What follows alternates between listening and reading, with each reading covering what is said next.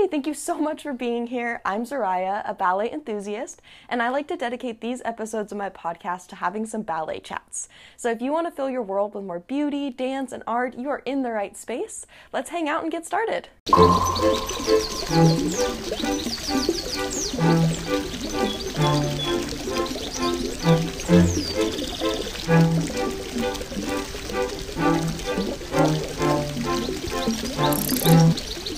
I'm so excited to talk about this book with you guys today, but I'm going to give you a quick overview before we dive into chatting about it and all the ins and outs. So I'm going to read you the book description I found on Goodreads. It says, "This book is a reckoning with one of our most beloved art forms, whose past and present are shaped by gender, racial, and class inequities, and a look inside the fight for its future. Every day, in dance studios all across America, legions of children line up at the bar to take ballet class. This time, in the studio shapes their lives, instilling lessons about gender, power, bodies, and their place in the world, both in and outside of dance." In Turning Point, journalist Chloe, I think her last name's pronounced Angyal, but it's Angyal, just in case. So the journalist captures the intense love for ballet that so many dancers feel, while also grappling with its devastating shortcomings. The power imbalance of an art form performed mostly by women, but dominated by men, the impossible standards of beauty and thinness, and the racism that keeps so many people of color out of ballet. As the rigid traditions of ballet grow increasingly out of step with the modern world, a new generation of dancers is confronting these issues head-on, in the studio and on stage.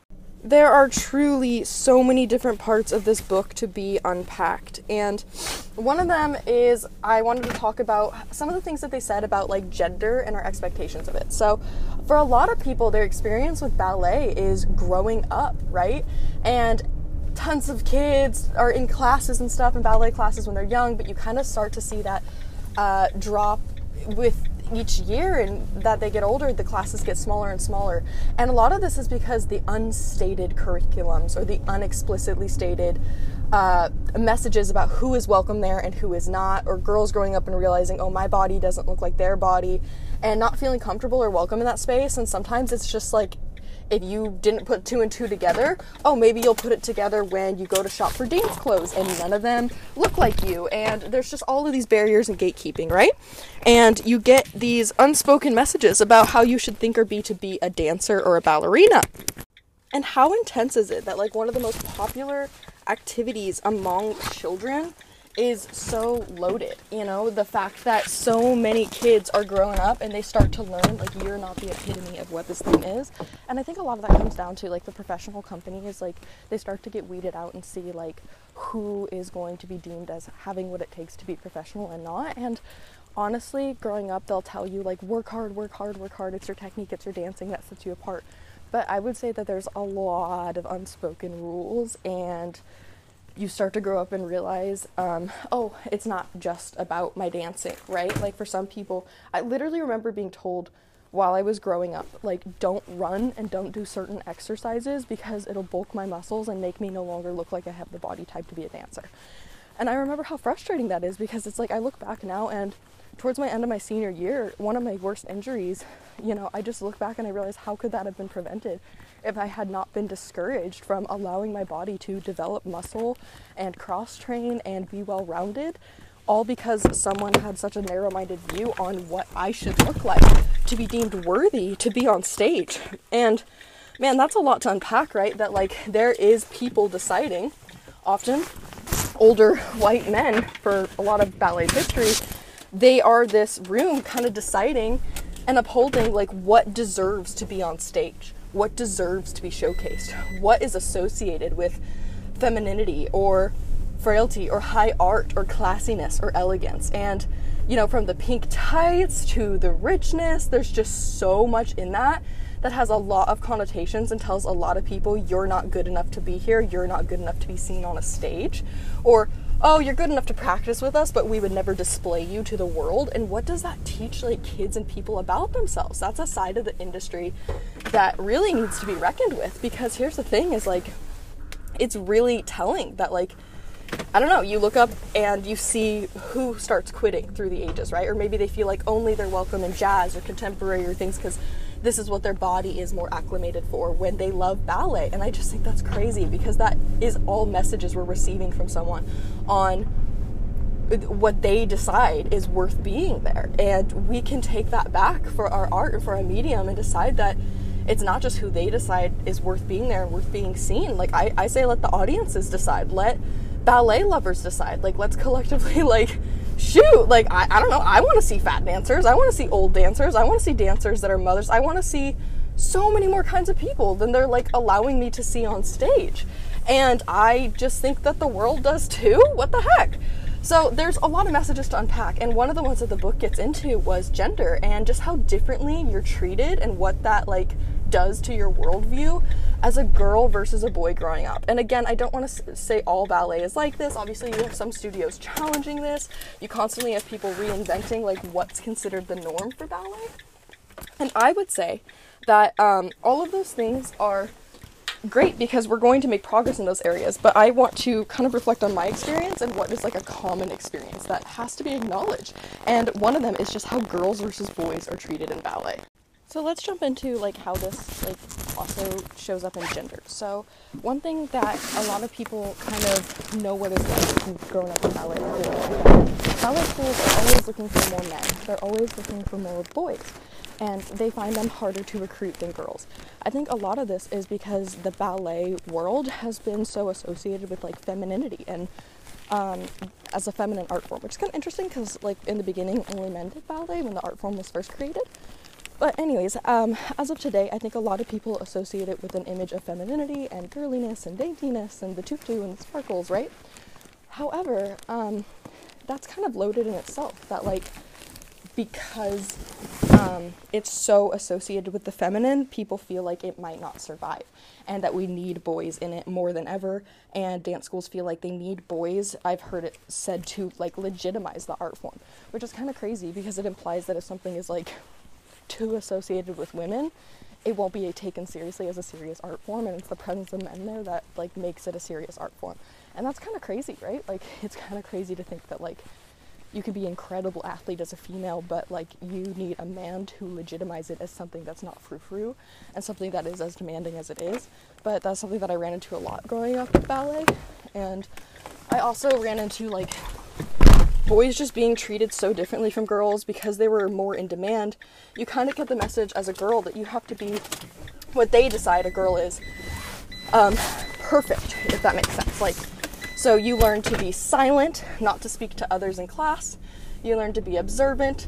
You learn to be obedient, graceful, just all these different things, right? And so all of that, like, there's just messages on what it is to be a perfect woman. I was told, you know, you don't get told a correction twice. You get told it once and you apply it. You just obey, you apply it, you do it without thinking. Like, and they just really condition you to be a certain kind of way. But it's a higher expectation for girls because you feel, I guess in my experience, I felt disposable. You knew there were so many people lining up to take your place, and they just did not have as much grace as you, and they treated you like just another number that another girl could come along and replace. But with the boys, it was like they really needed them in the program. So they get every lead performance they can, and they get treated like they're really, really special, and they get treated like they're really somebody. So you grow up in this environment where you're watching the boys be treated just completely differently from the girls, and, you know, just feel like, well, they've got a career and they've got a scholarship and they don't have to be even a third as good, right? Because there's just such a demand for them. And also sometimes it's carried over into, like, behavior expectations of the girls were really, really strict. How we wore our hair, how we wore our nails, how we showed up to, you know, our day. But the boys, because they didn't want to scare them off and they didn't want them to quit and they wanted them to stick with it, they weren't as hard on them. And so they got to do a lot of things that we didn't. And one example of this might be, like, uniforms. So, like, if they didn't want to wear tights, like, they weren't forced into uniform, but, like, girls were forced into uniform in my school, and a lot of us were, like, color-coded by, like, our rank. And this also added to another layer of, like, unpacking. So moving beyond gender, let's move into wealth and rank, right? In my experience at a ballet school that I had dreamed of getting into, it was a ballet school that accepted me just barely, but they definitely put me in the lower ranks to humble me. But it was the first ballet school I got to train at that was connected to a professional company. And that was so excited for me because I got to see professional ballet company members at work. And it's funny because this ballet company is in a pretty progressive, I guess, part of the country, and they claim to be a really progressive ballet company, but a lot of the messages I encountered in their school growing up were pretty freaking close-minded. But one example of that was me coming in as a late starter and the color-coded thing, right? So like with girls, we didn't have that agency over our body. We don't have as much agency to say no, or I'm not comfortable showing my crotch, or you don't have that. Like, you don't have that right to say no that boys had growing up in dance. And that's kind of crazy because that definitely kind of shapes you in a way. But then my experience with the colored leotards at this school connected to a professional ballet company was one that was very humbling for more reasons than like rank or ability. And it was like, it made me very aware that we did not have the same starting lines. So in my experience with leotards and what we were like color coded by the level we were in when we got into the school. And it didn't matter like your age. It was like what they saw in your ability and your potential, and all that kind of jazz.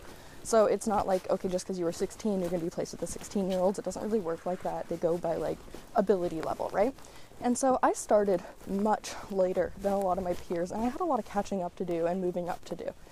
And so when I got into, you know, some recreational studios that would finally, like, allow me to train and take a chance on me and not just write me off as, like, too late to start or get on point, I did do a lot of catching up, and I got on point, and I was dancing larger roles, and I was doing all this stuff.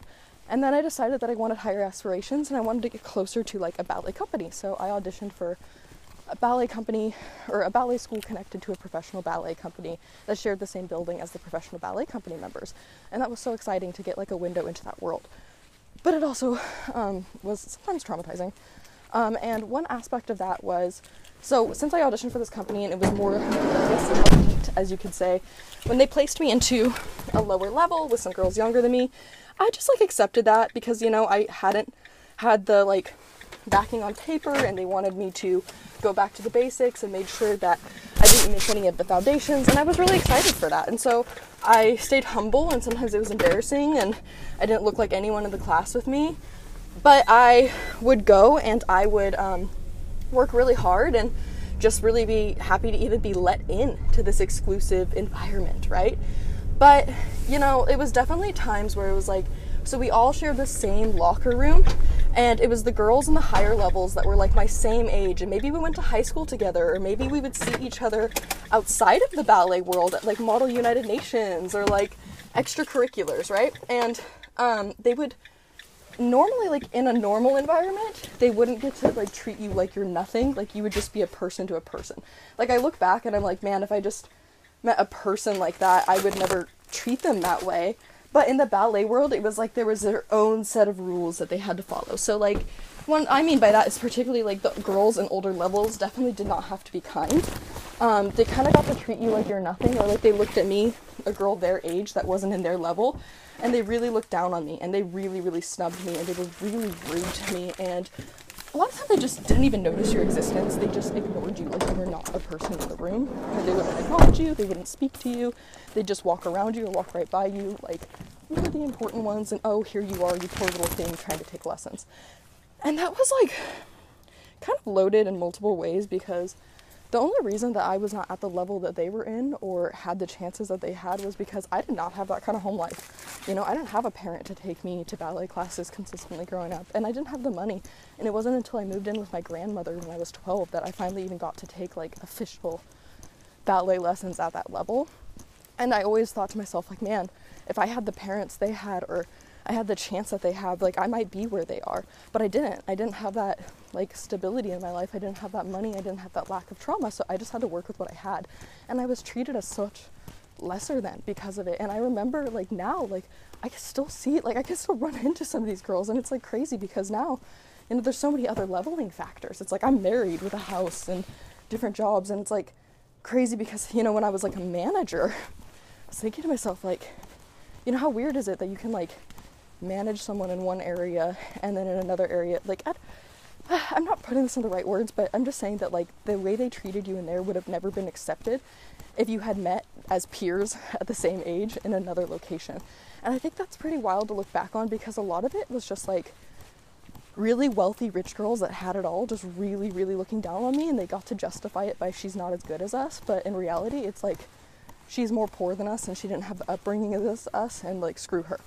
And that was really loaded, like the way that you just don't even breathe towards people you deem as less advanced than you, or you really put them down, or you make fun of them. Like, a lot of the times you're making fun of people that have like health issues or home issues or wealth issues, and it's pretty crappy, like, to make fun of someone because they didn't have the wealth or the access as you, or they're not as far as you. Like, if you see another person your age, even if they're not as far as you in your craft, it does nothing just to like be kind, say hi, acknowledge them. They're a human being. You're both humans in that room.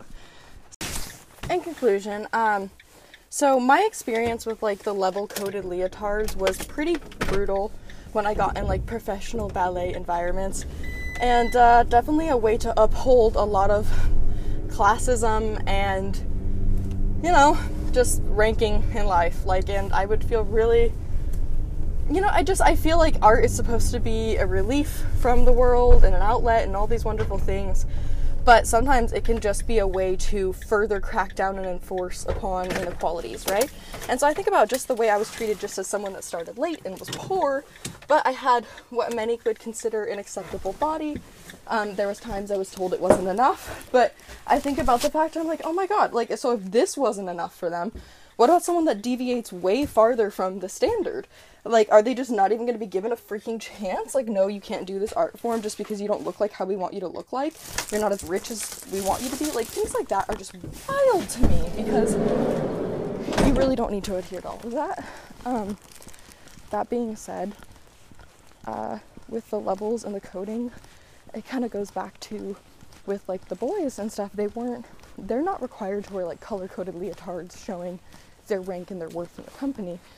In our company, they were just all required to wear the same thing, which was like white t-shirts and black ballet tights. And if they were really upset about the tights, they could get out of it and wear shorts or something so that they wouldn't quit.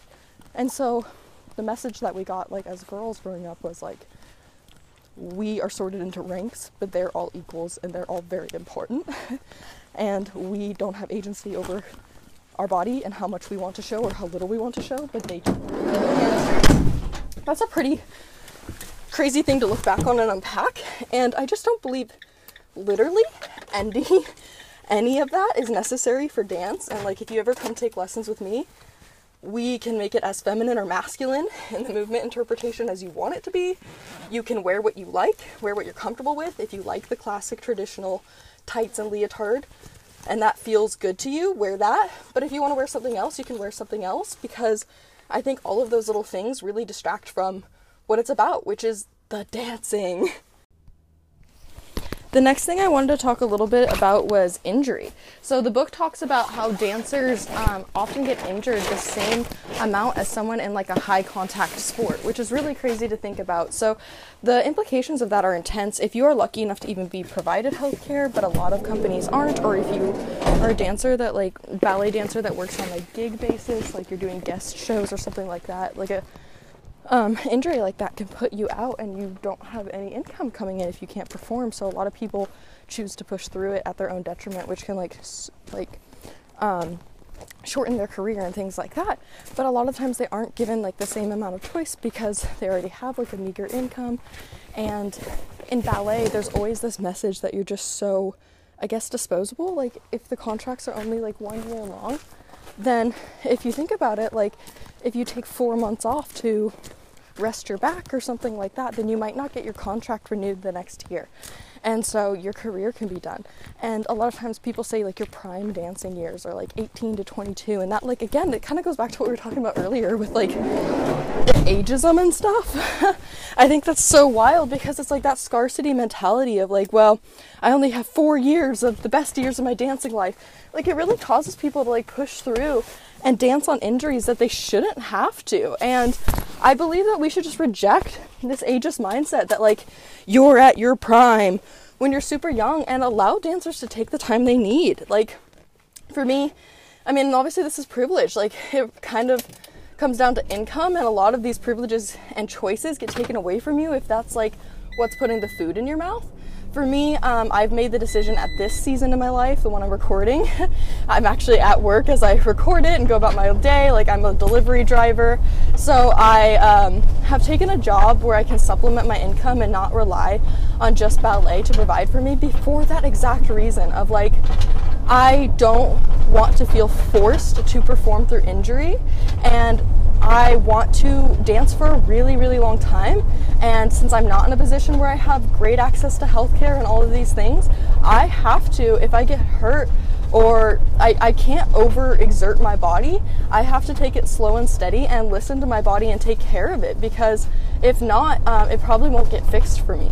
And I can't afford that. I have to support myself in other ways. And a lot of people can't afford to just burn through and use their body like that. I mean, shoot, can anyone, like, does anyone really have good enough medical care that they can freaking afford to, I don't know, do that and, like, play around with their health like that? Not a lot of people can afford that. And again, some people in certain positions are put in difficult and compromising positions where they have no choice and they simply have to. But with that being said, I really just think that that's terrible, and I kind of wonder, like, if that could be different, like, changed, if again we had this mentality that it wasn't just like the young and shiny and unbroken and the most extreme and then replace them the moment that they're not that. You know, like, if there was more to a ballet dancer than that, like their maturity, I don't know. I just think that in general, that's a mentality that I really don't love, and I would like to see dance and the opportunities for dance just totally reinvented. And I want to see more people that maybe, like me, it's a trade-off. Like, when you work full-time, you don't maybe have the same amount of time to dance, but I'm not feeling like if I injure myself, I'm not going to be able to feed myself. But at the same time, my job is really physical, so I can't afford to totally injure myself. So I have to take it easier than maybe some dancers, and that's, like, trade-offs that you have to consider and weigh. But personally, sometimes I wonder, like, if all the messages I heard growing up of, like, you won't be able to dance when you're 60, so do it now, if we were kind of pushed into that, because then you push your body so hard thinking this is it, I have to make most of it right now, and then maybe it won't last that long. Like, what could be different if we were allowed to give our bodies what they need and treat them with gentleness and take care of them? Would we have more longevity comparable to other athletes if we weren't pushed this message that we aren't allowed to stop? I found that in my experience with the ballet world, there's this mentality pushed of no pain, no gain, and if you aren't willing to suffer through it, you don't want it bad enough, and so it becomes like a suffering competition. And I wonder how much that implication that if you don't do this, you don't want it bad enough, feeds into your mind and pushes you to hurt yourself. I think some of my worst injuries came from pushing myself way too far, and eventually I tore a hamstring, and it was so painful in a season where I really needed to be at my peak performance in my senior year. And I felt like I had to compensate for, you know, I missed a rehearsal because I had been sexually assaulted that year, and I felt like then when I had to get in the studio, I had to compensate, and it's so intense, and you always feel like you have to prove you want it the most in the room. And so I just want to say to anyone listening, like, abusing your body does not determine how much you love this. You can still want it bad enough and still be totally in love with ballet, and also believe that your body deserves respect and good treatment and not to be abused, and decide that you want to take care of it and have a long time in this industry, not just burn short and bright, you know? You are not less of a dancer and not less of someone who loves ballet because you don't want to be injured or suffer. And I don't believe that they have to exist together. Yes, there's pain in being an athlete and working out and things like that, but I don't believe we have to glorify suffering at this level.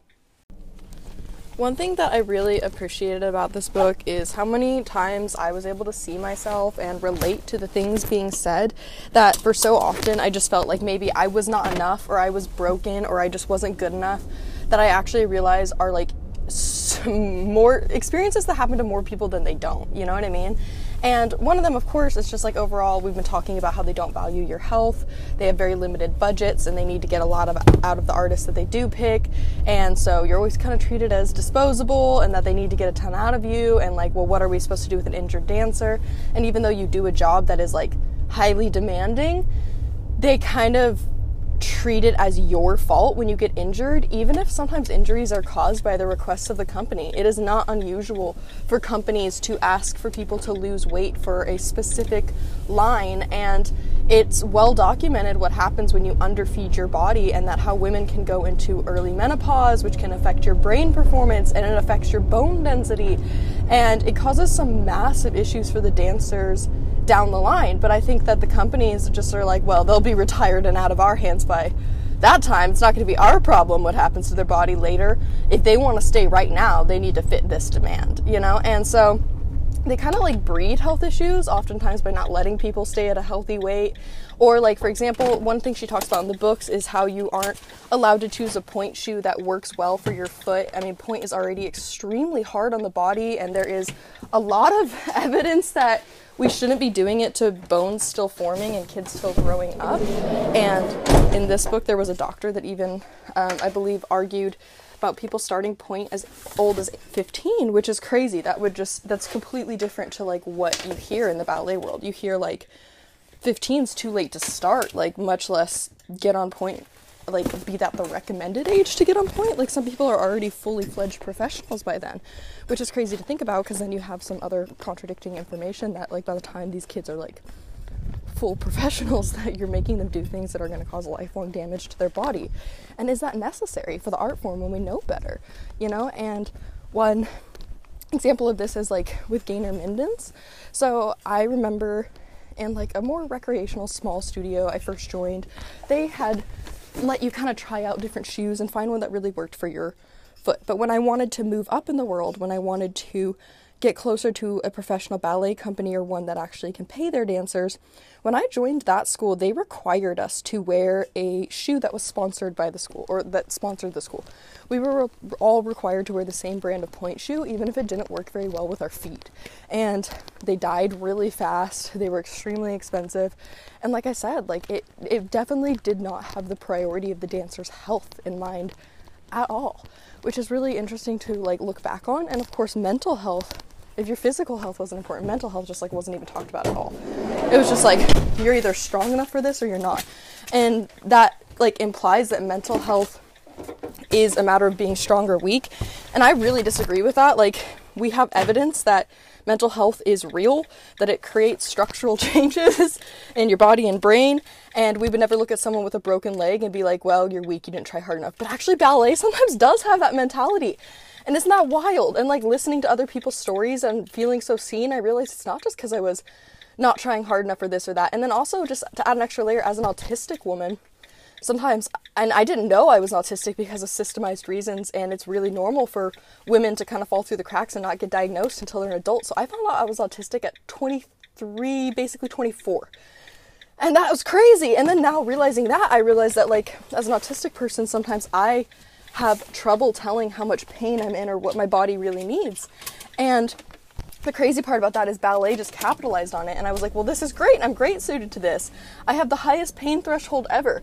But basically, I was just really good at ignoring like the injuries and damage I was giving to my body. And that was praised and that was rewarded.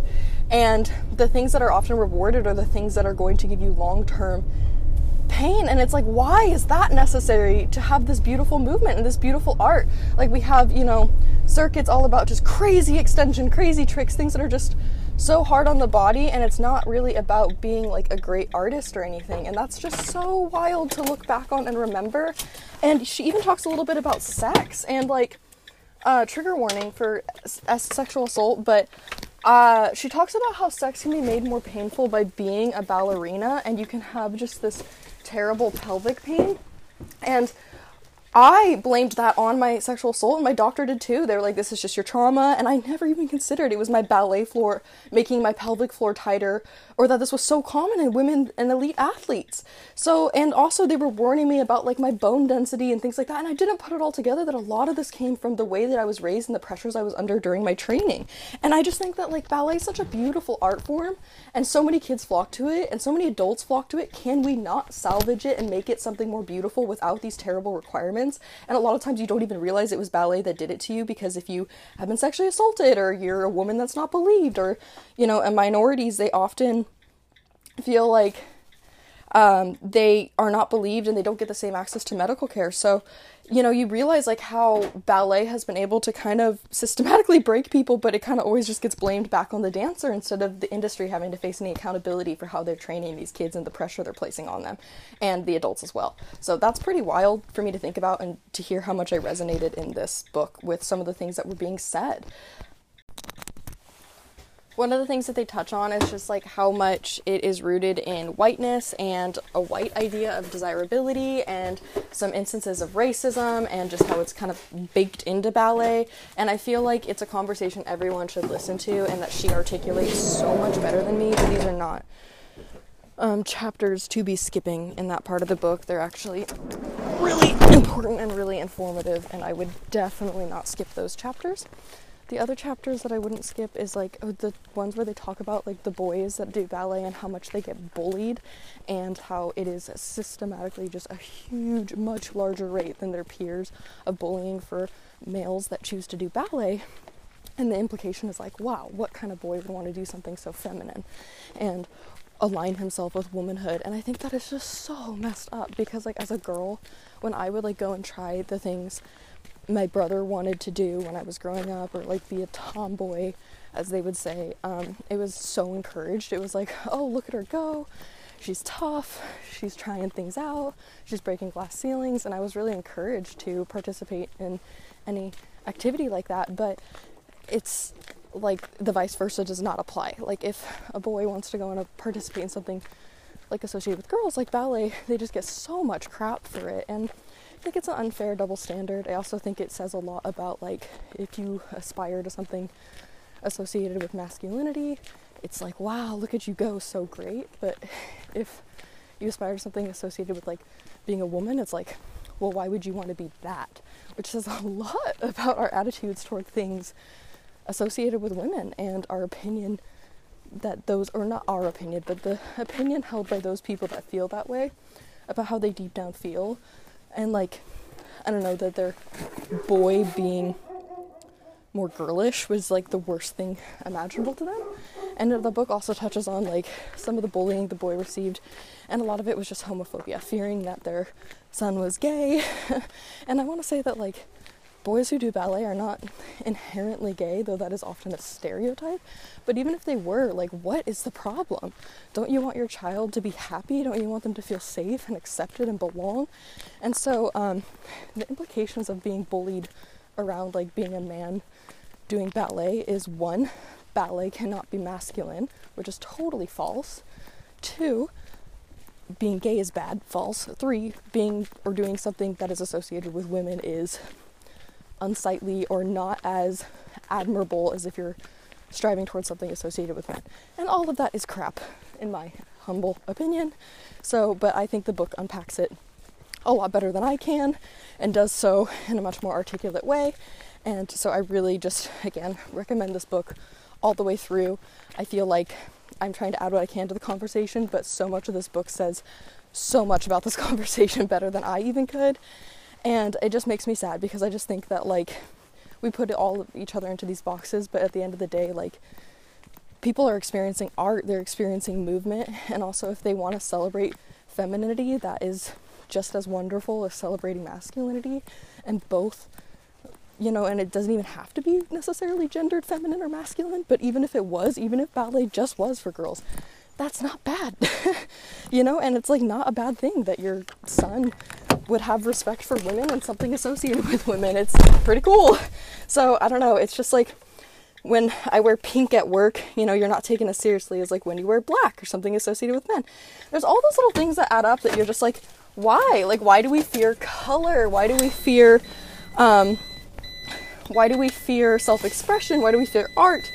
And so much of that has to do with like this idea of restraint and whiteness, and it reminds me a lot of like Victorian ages and purity culture and aristocracy, and it's so intersectional with just like women's rights, equal rights for different race. Like, there's just so many layers to unpack in it all, and they all really interrelate back to just like, I don't know, I guess the standard beliefs around what people believe is the right way of being an aspirational and what people believe is not. And I think that there are some things from ballet that are so incredible in character building and so awesome for young people. But there are other messages that they get that are just wild to me, and a lot of it is just like the bullying people face in their own home and their own culture. And I don't know, if that's you, if anyone listening to this faces crap for like loving ballet and loving the arts, freaking screw that noise, embrace it, embrace loving movement, embrace loving art, embrace loving the fashion that comes with it, embrace whatever makes you resonate with this art form, because at the end of the day, you're an artist and we need your voice here. And that is such a terrifyingly sad phenomenon that pushes out so many incredible people we could have seen incredible art from.